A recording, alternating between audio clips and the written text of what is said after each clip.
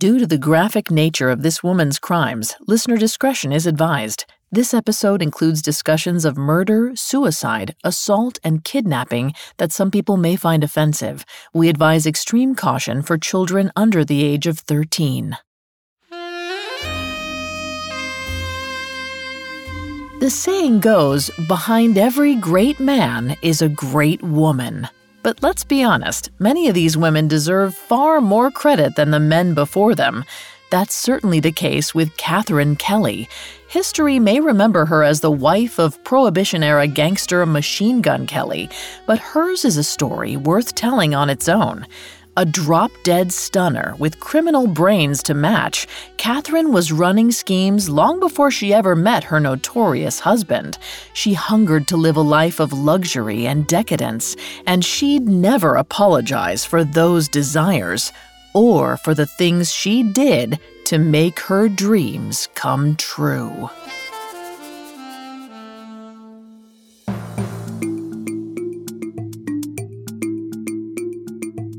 Picture a murderer, a gangster, a thief.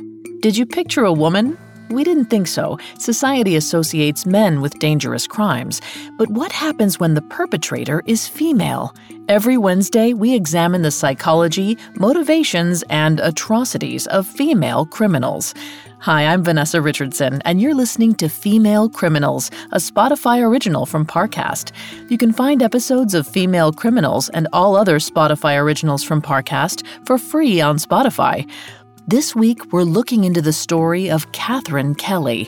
We'll examine how Kathryn's love of the finer things led her to the criminal underbelly of the 1920s and 30s. We'll also see how her crimes soared to new heights once she became Mrs. Machine Gun Kelly. Next week, we'll watch as the Kellys attempt the most audacious crime sprees in U.S. history and learn how their actions shaped the future of law enforcement.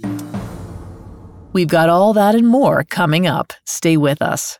The Hargan women seemed to have it all. We were blessed. My mom was amazing. But detectives would soon discover inside the house there were the bodies of 2 women. A story of betrayal you would struggle to believe if it wasn't true. I am just praying to God, this is a sick joke. From 48 Hours, this is Blood is Thicker, the Hargan family killings. Listen to Blood is Thicker, the Hargan family killings, wherever you get your podcasts. This episode is brought to you by Amazon Prime. You know Amazon Prime is not just a shipping subscription, right? It's got everything, including streaming TV and movies on Prime Video. And of course, Prime's fast, free shipping. Go from watching your favorite shows to getting your favorite things. Whatever you're into, it's on Prime. Visit Amazon.com/Prime to get more out of whatever you're into.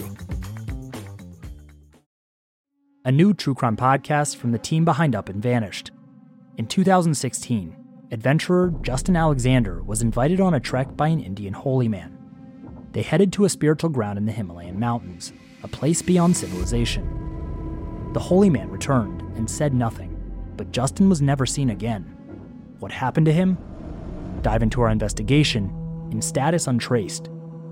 Available now. Listen for free on Spotify.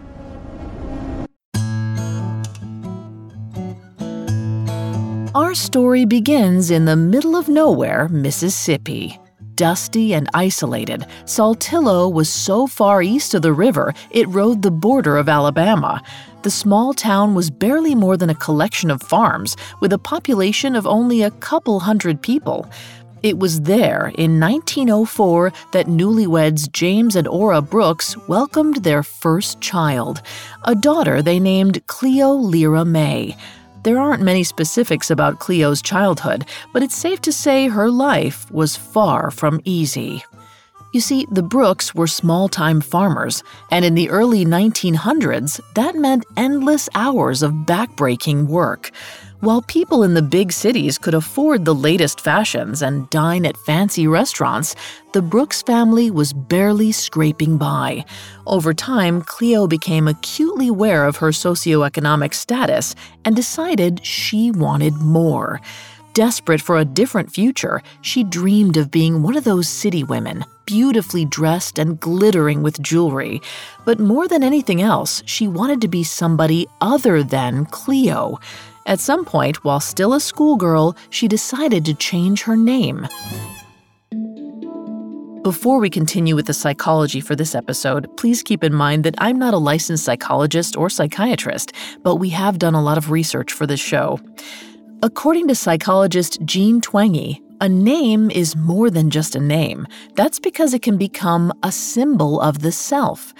As such, when people dislike their name, they tend to not be well-adjusted psychologically and have lower self-esteem. This can lead to a host of negative outcomes, such as anxiety and depression. To combat these feelings, many change their names to one that matches their inner identity. To Cleo, her name probably sounded like the name of a girl destined to spend her whole life on a farm. Perhaps it was hard for her to imagine a cosmopolitan existence with a name she thought better suited to a country bumpkin. So Cleo gave herself the most sophisticated one she could think of, Kathryn. As Katharine Hepburn proved in the 1920s, it was a name that sung with star quality. It was elegant, grand, timeless. After all, it was a name shared by 2 wives of Henry VIII and a handful of saints. But to truly make herself stand out, she opted for the ultra-modern variant, spelling her name with a Y instead of I-N-E. The staccato of the 2 syllables, Kathryn, gave the classic moniker a modern edge, like a pop of bullets fired from a gun. As if the universe were rewarding her boldness, when she was 9 years old, Kathryn's family moved farther into the Wild West to Coleman, Texas. Though it was still a small town, Coleman was much larger than Saltillo. For Kathryn, it probably felt like the big city. But the excitement was short-lived. After the move, James and Ora divorced, and while it wasn't unheard of, the sudden dissolution of a marriage was still somewhat scandalous in the early 1900s. Even still, Ora held her head high and pushed forward. She found a job as a hotel manager, which came with a room where she and Kathryn lived. To Kathryn, hotel living must have been a dream come true. She likely crossed paths with affluent visitors on the regular, people like doctors, lawyers, and wealthy world travelers. But the dull reality wasn't nearly as grand as her fantasies. Many of the guests made her keenly aware of how little she really had. While they all slept under the same roof, it was abundantly clear that she and her mother were simply the help. As she watched her mother struggle to provide for her family, Kathryn made up her mind. There was no way she'd end up like Ora. She was determined to be the one calling the shots, staying in lavish hotels and being waited on. But Kathryn didn't fancy working hard to reach her goals. Even though she believed she was destined for finer things, she knew school wasn't how she'd get there. It was boring and stuffy, and no one expected a woman to be book-smart anyway. So just after the 7th grade, when she would have been around 13, Kathryn dropped out of school. Fortunately, the teenage stunner had other options. Less than a year later, while visiting family in Oklahoma, Kathryn met 16-year-old Lonnie Fry. The son of a preacher, he had a good head on his shoulders and the physique of a laborer. The two were instantly smitten, and flirtation quickly turned to talks of marriage. While still very much children themselves, Kathryn and Lonnie tied the knot. Soon after that, they had a daughter named Pauline. This should have been the start of a new, exciting life. Kathryn had the love of a good man, the blessing of a beautiful child, and the freedom to run her own household. But she wanted more. Lonnie worked long hours for little money, which meant that Kathryn was hardly the kept woman she'd longed to be.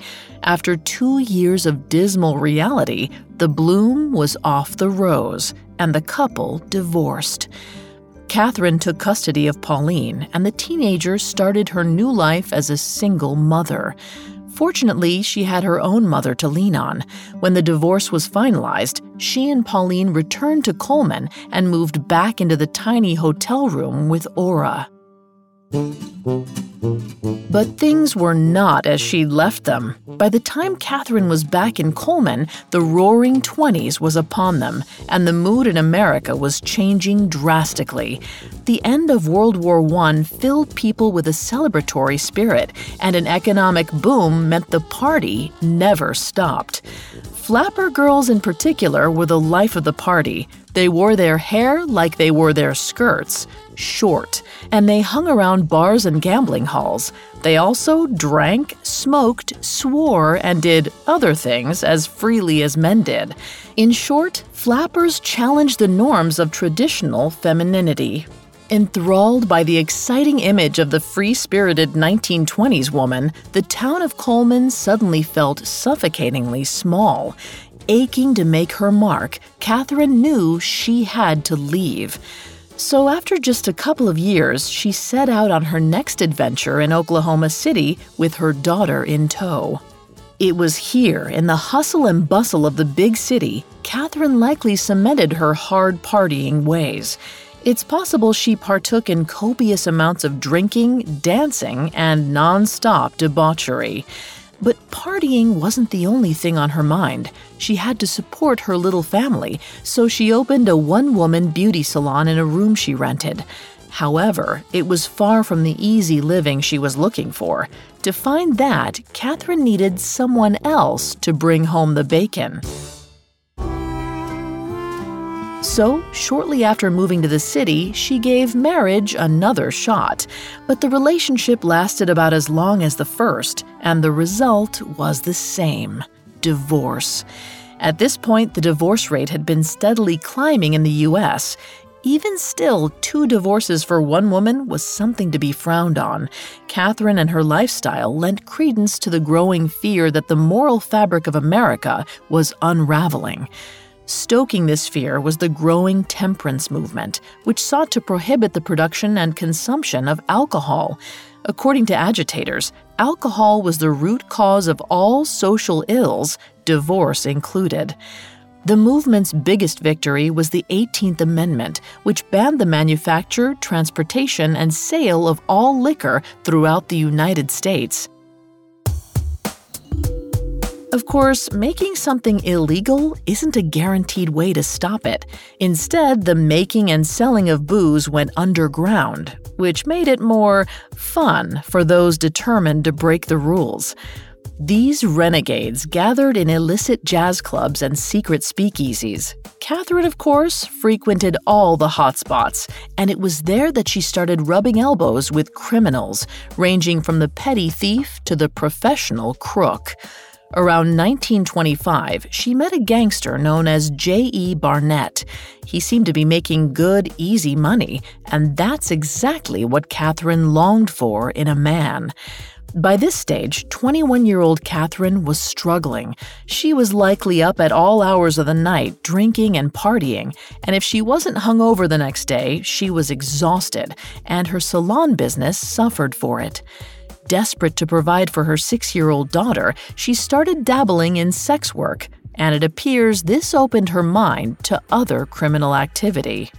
Given her slow slide into criminal activity, Kathryn was likely experiencing the phenomenon of ego depletion. In psychological terms, the ego is the part of the personality that makes decisions. According to psychologists Roy Baumeister and Kathleen Voss, a person with a healthy ego will keep social norms front of mind when deciding on a course of action. However, when a person lacks essential resources like time, money, or rest, the ego gets weaker until it ultimately depletes. By the mid-1920s, Kathryn was exhausted, broke, and spending a lot of time with criminals. In other words, she was psychologically primed to begin her criminal career.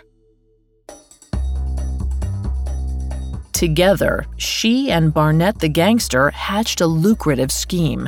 Kathryn would lure unsuspecting victims, usually wealthy businessmen, with her charms and good looks.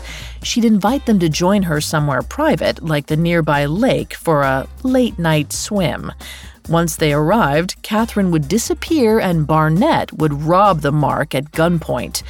The scam ran flawlessly until Kathryn got greedy and chose a target too close to home.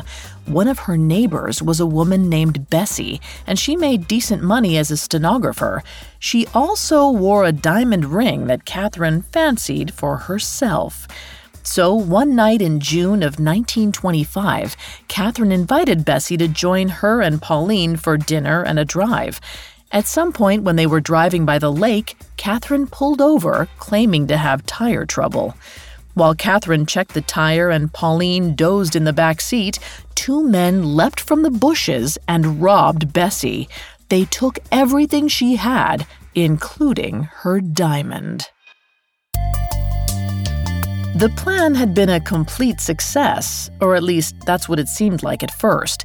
But then Bessie realized that she recognized one of her assailants. She'd seen Barnett hanging around Kathryn's room quite a lot.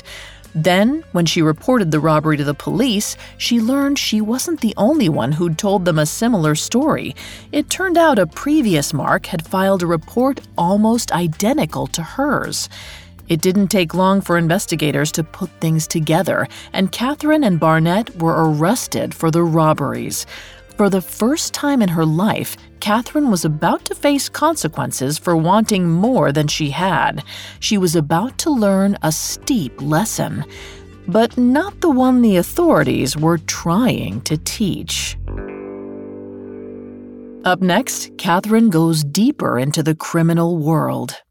Once upon a time, I thought I met Mr. Right. The only problem? He was a huge liar. You were going out of your mind because you couldn't figure it out. I'm Abby Ellen. Join me as I tell the story of one con man who entangled his lovers, friends, coworkers, family, and me in an identity fraud scheme that stretched all the way to the Pentagon. Season 2 of Imposters, the Commander, a Spotify original from Parcast, premieres Monday, September 13th.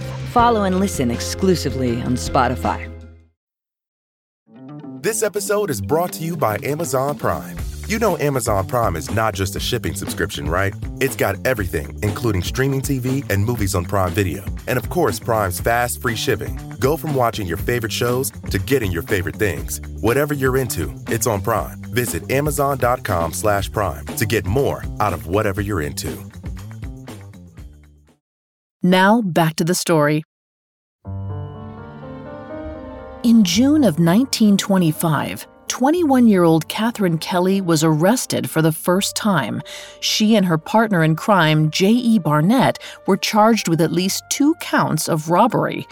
The evidence against Kathryn was particularly overwhelming. Not only was she linked to both crimes, she'd been identified by her own neighbor, so her conviction was swift. But for some reason, that decision was thrown out on appeal. After this close call with justice, Kathryn decided it was time to get out of the city, so she and her 6-year-old daughter Pauline packed up their bags and returned to Coleman, Texas. But that wasn't their last stop. By that stage, Kathryn's mother Ora was engaged to a wealthy rancher named Robert Boss Shannon. He owned a farm in Paradise, a town over 100 miles north of Fort Worth, and he was doing a lot more than raising cattle and growing crops. In the era of Prohibition, bootlegging was the criminal enterprise. Miles away from nosy neighbors and the authorities, a farm was the ideal base of operations. Boss made a killing manufacturing illicit liquor on his isolated property and was eager to have both Ora and Kathryn to join the family venture. After nearly going to prison for robbery, you might think Kathryn would have hesitated joining another criminal operation. But at this point, she developed a craving for fast money. So rather than being scared straight, Kathryn dove in deeper. She moved to Paradise and became a rum runner for Boss. And she was perfect for the job. The beauty dazzled her way into all the important dives and clubs in Texas. Soon, she knew everyone who was anyone in the business. Who bought, who sold, who was small-time, and who was big news. One of those people was Charlie Thorne, a mid-tier bootlegger who worked the same turf as Kathryn. It could have been the start of a gang war, but Kathryn was a lover, not a fighter. So rather than make Charlie an enemy, she made him family. In 1926, 22-year-old Kathryn followed her heart down the aisle for the third time. She'd steadily improved her prospects with each marriage, and Charlie was no exception. He was so well off, he bought Kathryn a $30,000 house in Fort Worth, and thanks to his exceptional wealth, she could finally live out her fantasies. Clothes, jewels, cars, whatever she wanted was hers. Of course, some sacrifices had to be made. For instance, Kathryn left Pauline on the Paradise Farm with Aura and Boss. This was probably for the best, because her romance with Charlie was, let's say, passionate. Both of them were extremely jealous and hot-tempered. In fact, Kathryn threatened to kill her husband so many times it became something of a running joke. Among the tumult, the pair kept up the bootlegging. Kathryn managed the deliveries, while Charlie stayed behind, tending to other parts of the business, or so he said. After about 2 years of marriage, when Kathryn was on one of her runs, she caught wind that Charlie was cheating on her back home. When she heard the news, she flew into a jealous rage, feeling the bitter sting of betrayal. A 2017 study published in Frontiers in Ecology and Evolution found a strong connection between feelings of jealousy and the part of the brain associated with social pain. According to neuroscientists, this pain affects the brain in the same way as a physical hurt. Needless to say, Kathryn was hurt by her husband's infidelity. For most of her life, she'd been an object of desire, and if being desired was the ultimate form of validation, then infidelity was the ultimate insult. Her brain likely processed her husband's betrayal as both a literal and metaphorical slap in the face. And she was determined to make him feel the same. She took off like a bat out of hell, screaming that she was on her way home to kill that goddamned Charlie Thorne. And this time, she meant it. The fight that broke out when she got home was worse than all of their others. Eventually, Kathryn picked up the phone and called the police. But when they arrived, the cops found Charlie with a bullet in his head. After they searched the home, they found a note left in a typewriter. It read, "I love my wife. I can't live without her, so I'm ending it all." The thing was, Charlie was illiterate. Everyone knew that, but it seems no one was interested in working too hard on this case. After all, who was going to miss a criminal like Charlie Thorne? At first, the coroner determined Kathryn had probably shot him in self-defense, but a judge ultimately ruled his death a suicide, and from a legal standpoint, that was that. But to everyone else, Charlie's death was suspicious at best. For starters, Kathryn had so much to gain from his death. In addition to the house, Charlie left her somewhere between $10,000 and $15,000, which would be around $200,000 today.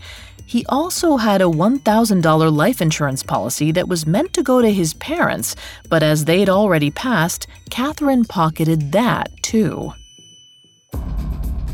Newly single and flush with cash, Kathryn returned to her nightlife ways with a vengeance. She became a regular at every jazz club and speakeasy in Fort Worth, and she spent her money with reckless abandon. Fortunately for Kathryn, she knew how to keep her pockets lined. At some point, she returned to her old schemes, luring unsuspecting businessmen out to abandoned roads to be ambushed by thieves. And that wasn't all she was up to. As much as she loved shopping, she didn't always like to pay. Even though she could afford whatever her heart desired, sometimes it was just more fun to go for a 5-finger discount. Kathryn was flying high, feeling untouchable, but what goes up always comes back down. At some point, while using the pseudonym Dolores Whitney, she was arrested for and convicted of shoplifting. But as ever, Kathryn's luck prevailed. She was released on a technicality of some kind and was never required to give back what she stole. It was yet another close call, but it didn't scare her straight. Not even a visit to an actual prison could do that. In fact, jail, it seemed, was a great place to meet men. Around 1927, 23-year-old Kathryn paid a visit to her uncles, who were doing time in Leavenworth Penitentiary in Kansas. There, she made the acquaintance of one of their fellow inmates, the very handsome 32-year-old George Kelly. Though they met only briefly, Kathryn made quite the impression. George asked Kathryn's uncles for her address, and the two started exchanging letters. Initially, their flirtation was based on mutual attraction, but after a while, Kathryn realized she and George had much more in common than their looks. Unlike most of the other gangsters she knew, George seemed like he might be on her level. The son of a middle-class Catholic family, he'd graduated high school and even attended a little college. But just like Kathryn, he didn't see the appeal of staying on the straight and narrow.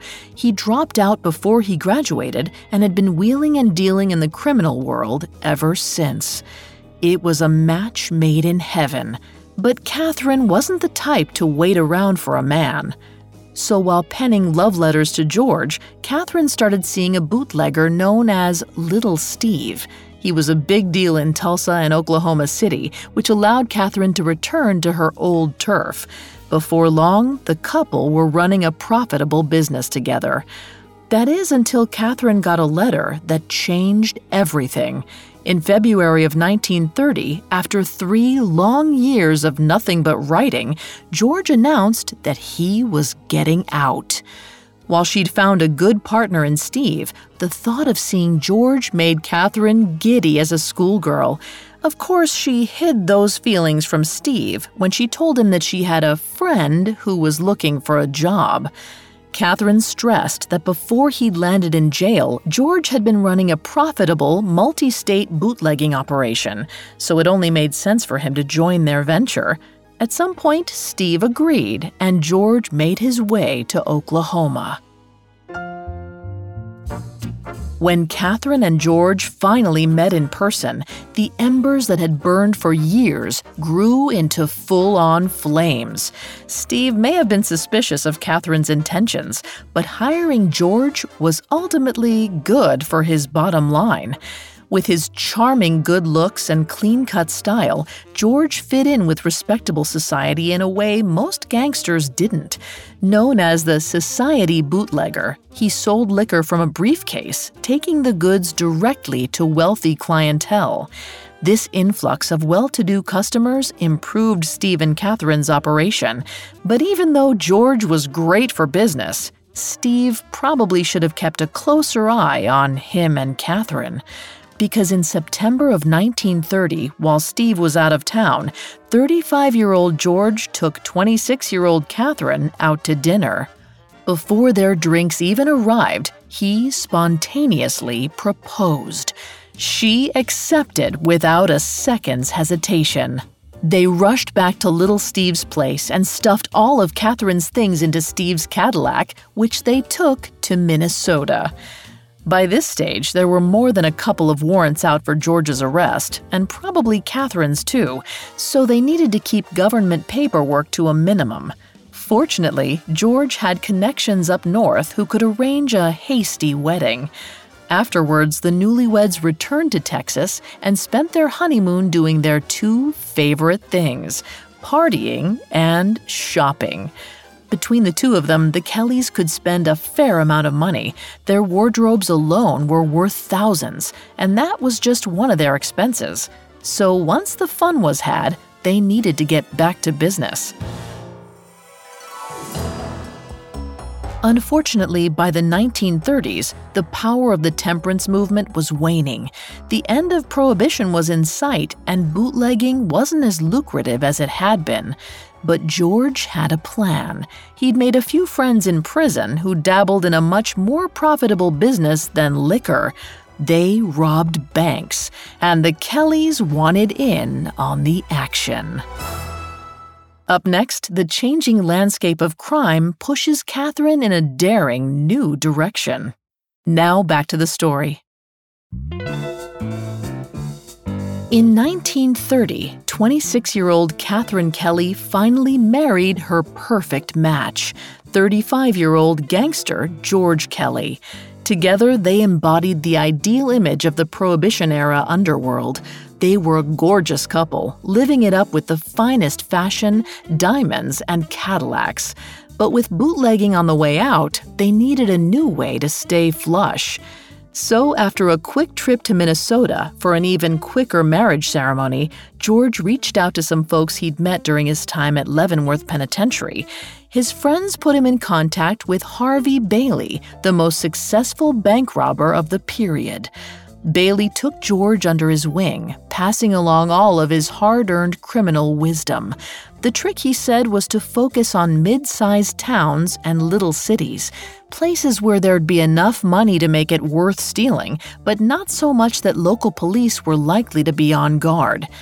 Bailey taught George how to study the banks, how to track business activity like payroll deposits. With a few days of careful observation, George could nearly pinpoint the day the take would be at its highest. And soon, George could too. He absorbed all the lessons Bailey had to offer. Well, all except the most important one. Don't ever work with women. It wasn't that Bailey thought women were too delicate for the job. Rather, he thought the modern woman was loose in all sorts of ways, especially when it came to their lips. In short, he believed women were gossips. And okay, Kathryn liked to chat and share secrets, but she was also a major asset. She was smart, she was cunning, and she was ruthless. Once George struck out on his own, he was more than happy to include her in his schemes. While George and another associate went inside a bank, she waited in the parking lot, manning the getaway car. She was often disguised as a man and armed just in case of any emergencies. According to the FBI, she was an expert shot. We don't know how or when she learned, but between growing up in Texas and years of dating gangsters, she was bound to pick up a thing or two. For his part, George wasn't all that interested in firearms. He carried them for the power they conveyed, but he used them only sparingly. Unlike his wife, and unlike many other bank robbers of the day, George had never killed anyone, and he never intended to. But guns were part of the gangster ethos. Even now, the image of the 1930s gangster in a suit and fedora, wielding a Thompson machine gun, or Tommy gun for short, is iconic. That's thanks in no small part to Kathryn. Though it's true gangsters already favor the machine gun for its sheer power, she was the one who put it in the hands of her husband, George Machine Gun Kelly. Purchased second-hand from a pawn shop in Fort Worth, Kathryn gave George his first Tommy gun and urged him to practice it at her family's farm. She then used her love of gossip to build up George's reputation as a fearsome gangster with deadly aim. Kathryn boasted about her man every chance she got. She talked him up at all the speakeasies, telling tales of his expert marksmanship. According to Kathryn, her husband could shoot walnuts off fence posts at 30 feet. One of her favorite stories was that George was such a good shot he could write his name with his gun, which he called the Little Stenog, short for stenographer. This detail quickly worked its way into the growing legend of Machine Gun Kelly. And that legend spread quickly. Soon there were rumors around the entire country about a bank robber who signed all his heists in bullets. And these alarming tall tales piqued the interest of the relatively new Federal Bureau of Investigations. At the time, the FBI's reputation was badly sullied from years of corruption. When J. Edgar Hoover was made director in the early 1930s, he did his best to weed out the bad apples, but the stain was hard to remove. Despite the U.S. government's less than stellar reputation for law enforcement, some officials promised to clean house. During his presidential campaign, Franklin D. Roosevelt swore he'd declare war on the forces tearing the country apart. Once he took office, he was ready to make good. FDR wasn't just talking about the economic powers causing the Great Depression. He also meant to take on widespread corruption and the lawless gangland in the country's west, which meant Hoover needed to prepare his FBI agents for battle. However, public opinion just wasn't on their side. A series of poorly handled cases meant no one had confidence in the Bureau's abilities to solve cases. The most highly publicized of these bungles was the kidnapping of the Lindbergh baby. In 1932, aviator Charles Lindbergh's 20-month-old son was taken from his home and held for ransom. Though the president himself put the FBI on the case, New Jersey law enforcement refused their help. It made Hoover and his men seem like laughable, ineffectual buffoons. And it happened at exactly the wrong time, because crime was on the rise in the U.S., and no one knew what was coming next. As the Depression wore on, robbing banks became less of a sure thing. By the early 30s, even they were running low on cash. At the same time, support for Prohibition was dropping dramatically, and a repeal seemed imminent. That meant both of the Kellys' major income streams were on the verge of drying up. But they noticed the kidnapping racket was booming. It was the new, easy way to make money. Snatch someone important, demand a ransom, and collect your cash. The more Kathryn thought about it, the better of an idea it seemed like. Bank robbing was dangerous because there were so many variables. With kidnapping, she'd have more control. They could even name their price. It sounded like the perfect move. Though to be fair, it's possible Kathryn was just eager to try something new. A 2013 study titled The Phenomenology of Specialization of Criminal Suspects found that age can play a critical role in a criminal's pattern of specialization. According to researchers, younger criminals tend to be generalists, while the older generation is made up of specialists. Specialists explore only one specific group of types of crime. Generalists, on the other hand, partake in more than one type of group. At 28, Kathryn was still pretty young in her criminal career. As such, it makes sense that she was open to new schemes. She had no problem escalating her crimes or jumping around while looking for a specialization. George, however, was in his late 30s. He'd been bank robbing for long enough that jobs tended to run like clockwork. Switching this late in the game might have felt like courting disaster. Especially since he'd helped out on a kidnapping a couple of years earlier. The job had gone wrong, and his partner at the time killed one of the victims. It had left a bad taste in George's mouth. Despite that, in January of 1932, George attempted his second kidnapping, likely at Kathryn's insistence. He and an old bootlegging pal nabbed a banker on his way home from work. They left a note for his wife demanding $50,000 for her husband's safe return. Then George held the man for 2 days, but the money never came. Eventually, the victim convinced him there was no way his wife could come up with the cash. So, feeling like he had no other option, George let the man go in exchange for a promise that he'd raise the money himself. Obviously, that didn't happen. George wrote the man plenty of threatening letters, but they were all ignored. However, he didn't report George to the cops, so that was a plus. But ultimately, the whole thing was a waste of time. Kathryn couldn't possibly have been pleased with the bungle, so she decided to take the reins and started studying the society pages of various newspapers. They read like a who's who of targets that would actually pay.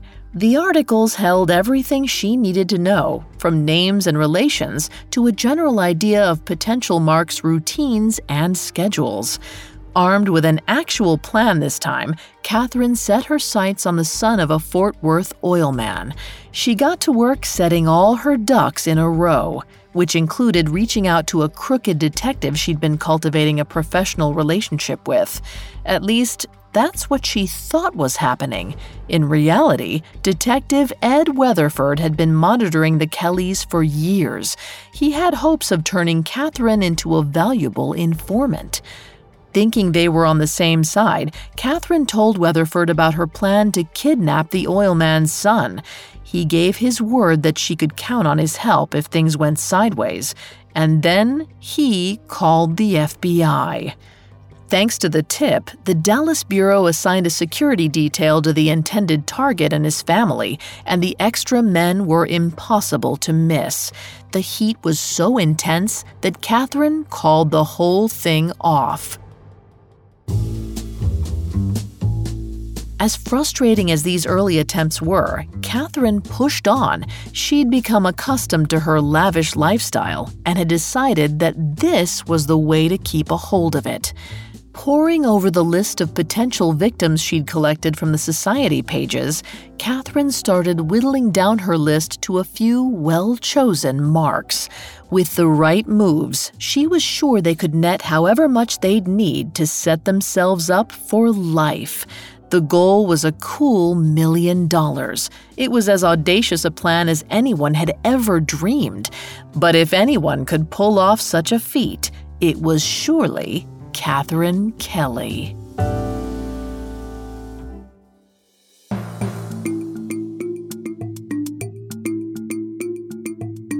Thanks again for tuning in to Female Criminals. We'll be back next week with the daring crime that secured Kathryn and Machine Gun Kelly their places in history. For more information on Kathryn Kelly, among our sources, we found The Year of Fear by Joe Urschel extremely helpful to our research. You can find all episodes of Female Criminals and all other Spotify originals from Parcast for free on Spotify. We'll see you next time.